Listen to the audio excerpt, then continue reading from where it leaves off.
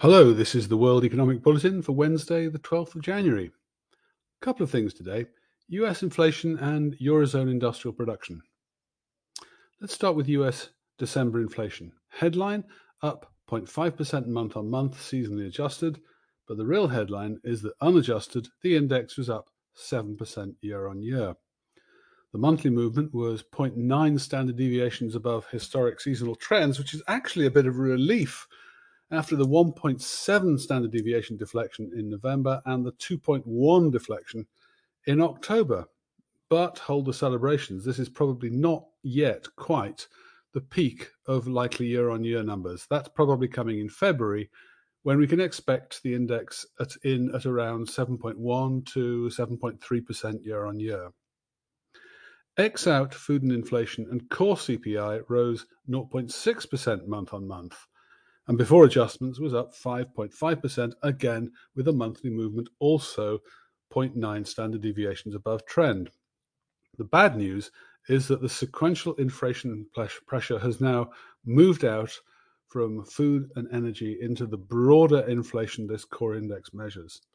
If current trends continue, it's another 3 months before this one peaks, and in the meantime, we can expect to see it flirting with around 6%. Now, it's now unrealistic to expect CPI to really retreat very much on its own. If the break above trend of the last 6 months is continued, you can expect the first quarter at 7.2%, second quarter 6.3%, third quarter 5.9%, fourth quarter 5.4%. There's no likely scenario which would take CPI back to the 2% level, which was the average of the last 10 years. And in the meantime, although bond yields have risen to the dizzying heights of 1.75%, that's still 3.7 percentage points below what we can reasonably expect inflation to be showing in the fourth quarter of this year. On to Eurozone industrial production. Now, around the turn of the year, you can expect index series to get rebased every so often, using new weightings for items, sectors, or for the Eurozone countries. And if the index is rebased from, say, 2015 to 2020 weightings, you'll get told. But there was no such explanation for what happened to the Eurozone's industrial production series today.